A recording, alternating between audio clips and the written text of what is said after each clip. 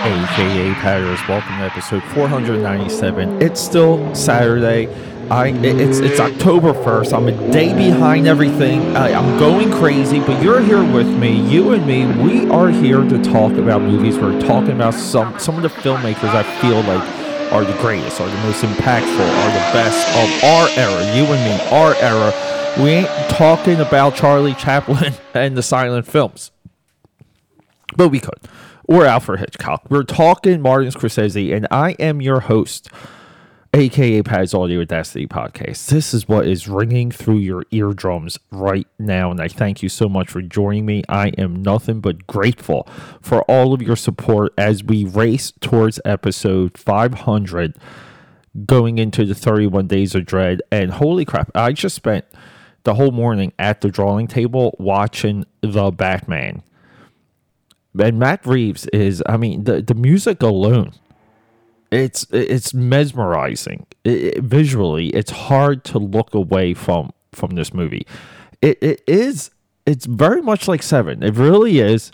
Just on the way that the detectives, basically Batman and Commissioner Gordon, are approaching the serial killer or the Riddler. It's interesting, and it's a nod, and it is a love letter, and this is a little bit a part of these like discussions, because we have Matt Reeves, modern day master, emulating, saying thank you, saying hello to another modern master, David Fincher, who is way overdue for a few Oscars. Let's be honest. He should have really got for a Curious Case of Benjamin Button. Or Social Network. Because Social Network is just, it's insane. It's insane that movie is so boiled down and perfect. We're talking Martin Scorsese and leading into David Fincher and Matt Reeves. I feel like those two guys, so movies that are still relevant today, like every single movie that both of those guys touch, almost everything that Martin Scorsese touched is even relevant today. I'm just saying relevant a lot. But these guys that are in the mix today are inspired by Martin Scorsese or Scorsese. But he's still making movies. And, he's making movies all the way to an Oscar run with The Irishman 2019. Also should have been Best Picture. There's few movies I haven't seen from our boy over here. And we're going to get into them. He's from the 70s generation. Brian De Palma, Steven Spielberg, George Lucas, Francis Ford Coppola, John Millen. It's amazing. Or John Milius, I'm sorry. Let's get into it, though. 1967, Who's Knocking at My Door? This movie, I bought this movie from Suncoast. I think it was like $40 at the time. Had to see it. Because what Martin Scorsese has become, he's conquered his very own generation. You at one point you thought guys like Brian De Palma, because him making like what would be at the time his first like true mainstream movie with Mission Impossible, the first one with Tom Cruise, you would think like he had arrived. But then he comes out with this Snake Eyes, and his career really never recovered from that Nicolas Cage flick. Real-time thriller, by the way. That movie shot in real time, takes place in real time. It's amazing. But Martin Scorsese conquered everyone around him. 1972, so 5 years later, Boxcar Bertha. I haven't seen, sorry. 1973, Mean Streets. Harvey Keitel, amazing. Gritty movie. It is a predecessor to Taxi Driver. 1974, Alice Doesn't Live Here Anymore. One of the emotion, there's just a emotion that bleeds throughout this movie. And I say bleeds because it gets into crevices it's not supposed to. There you go. That's a good critic line. 1976. This is, oh my God, even with the Joker just coming out, the Joker emulates Taxi Driver. I don't see it. A lot of people do, but I really don't. Taxi Driver is as relevant today as it was in 1976. 1977, New York, Robert De Niro is back. not too much to say about New York, New York. Just moving on. 1980, we have Oscars. We have black and white movie. We have one of the great sports movies, one of the great boxing movies. You know it, Raging Bull. 1982, more Robert De Niro, the king of comedy. This is Robert De Niro nailed down an awkwardness in this role. And I want to say Scorsese identified it and was able to not only give a definition of a fading career path or the weirdness of young entertainment, young Hollywood, aging entertainment, aging Hollywood, of a passing of the torch, of someone nipping at the bit. The king of comedy, anyone that makes a movie about a stalker or someone that, again, is just socially awkward and they put themselves in situations that they're not supposed to be in, they go to king of comedy as a template. What Robert De Niro did with this role echoes throughout his entire career, because there's like a sternness and then there's like a desperation, and that is in so many of his roles. I feel like that's a little bit of his personality also. 1985, neo-noir. We talked about this not too long ago. After Hours. Just gotta watch it, gotta love it. 1986, one of the best sequels of all time. Sequel to The Hustler. Tom Cruise, Paul Newman, The Color of Money. The soundtrack, I own the vinyl for this movie. The vinyl soundtrack. I listen to it all the time.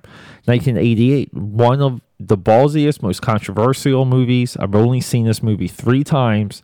The Last Temptation of Christ, William Dafoe. This movie shook the world, and rightfully so.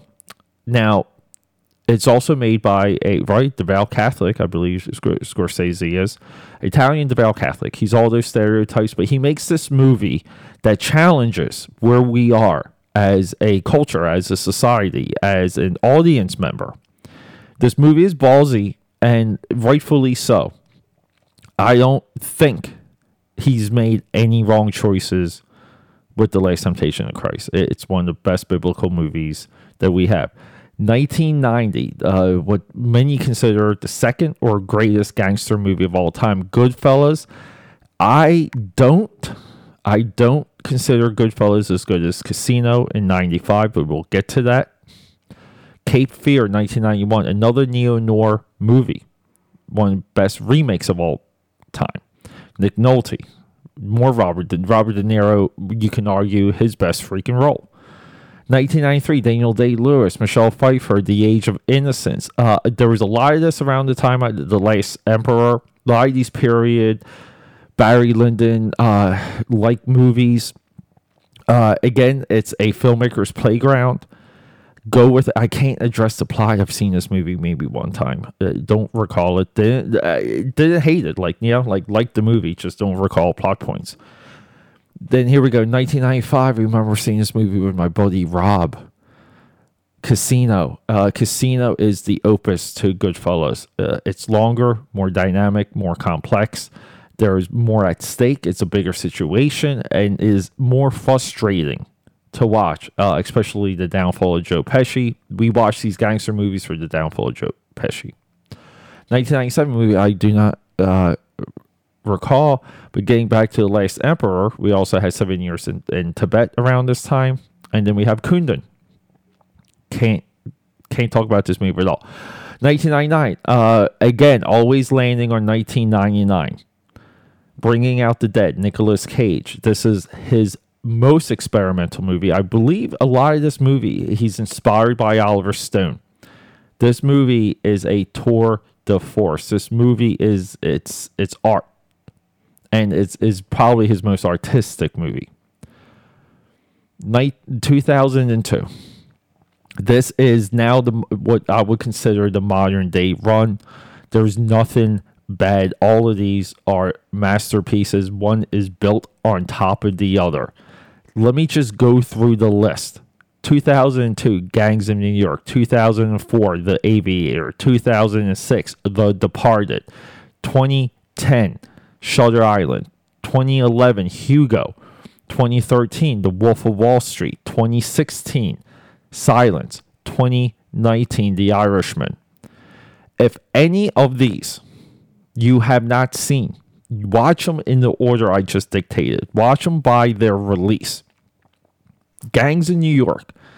It's his very heritage. It's the birthplace of really democracy in the U.S. New York City, the 5 points of New York City. Was I disappointed a little bit with this ending? I was, but at the same time, the point of this movie, it's that there's bigger things at play than tiny squabbles, and your squabble means nothing. And I don't know why, but it now fits and it now works, and I love it. Probably a little bit of an aftermath of the George Floyd riots here in Philly, to be honest. The Aviator, I was just watching this the other day. It's always on, always playing. Got me more obsessed with Howard Hughes. Howard Hughes is one of my idols. I love you so much, Howard. R.I.P. Live forever. The Departed. Another remake, boiled down version of Internal Affairs. The Departed it's also similarly metaphor to Black Mass with Mickey Spillane, right? No, it's a Boston criminal guy. I'm forgetting his name, but Jack Nicholson plays him. Johnny Depp played him for Black Mass. Mickey. Oh my God, I cannot remember. So sue me. The Departed is worth all the accolades. It didn't get enough accolades. Didn't get enough awards. That movie changed everything. Also, a great gangster movie. Then we have Shutter Island, one of the great surreal gotcha movies. Best thing, again, more collaborations with Leo. His fourth movie in a row collaborating with Leo. Hugo.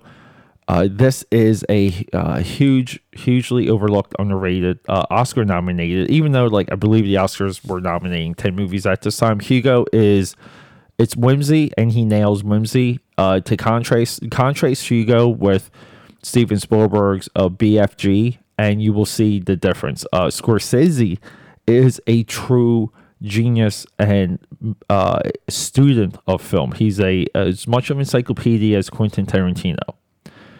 When you have that much in your head, it also translates to how much you can share, how much you can access. You're almost like a computer. Hugo is a definition of that.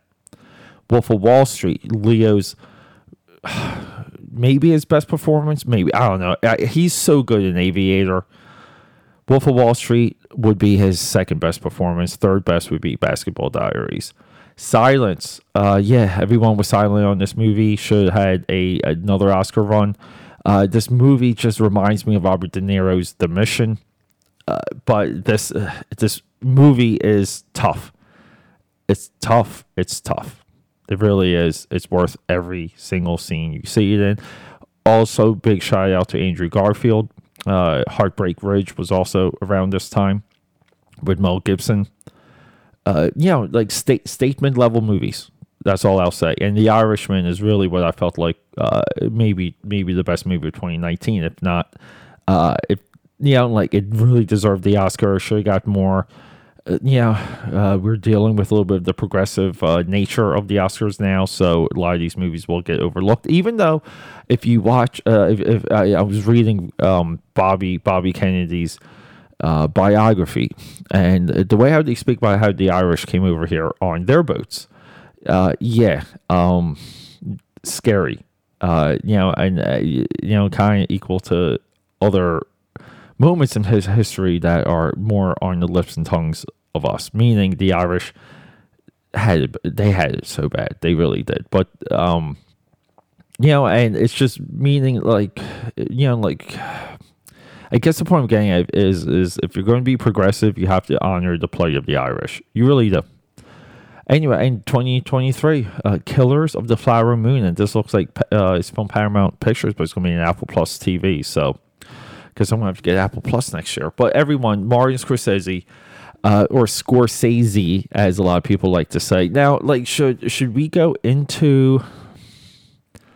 I don't know awards nominations. Combined, he's got 91 Academy Award nominations and 20 wins. Jeez. Aviator, 11. Hugo, 11. The Departed, 5. The Wolf of Wall Street, 5. Irishman, 10. Raging Bull, 8. I mean, it's nearly every single movie, at least one nomination. The only movies he's made that hasn't no nominations is After Hours, The King of Comedy, and New York, New York. Unbelievable. I mean, that says it all. So next up, this is who I consider is, if there's a two-headed dragon for separate reasons, for the two greats ever, it's going to be our next one. 498 will bring us Ridley Scott. And then we're going to reveal who I feel is the greatest filmmaker of all time. I'm kind of like boiling it down to this. You know, like if maybe Four-Headed Dragon. I would bounce Steven Spielberg at this point for Bobby Fosse. Sorry, Steven. I know you listen to this. But anyway, everyone, rock and roll. I love you. Next episode, 498. Let's go.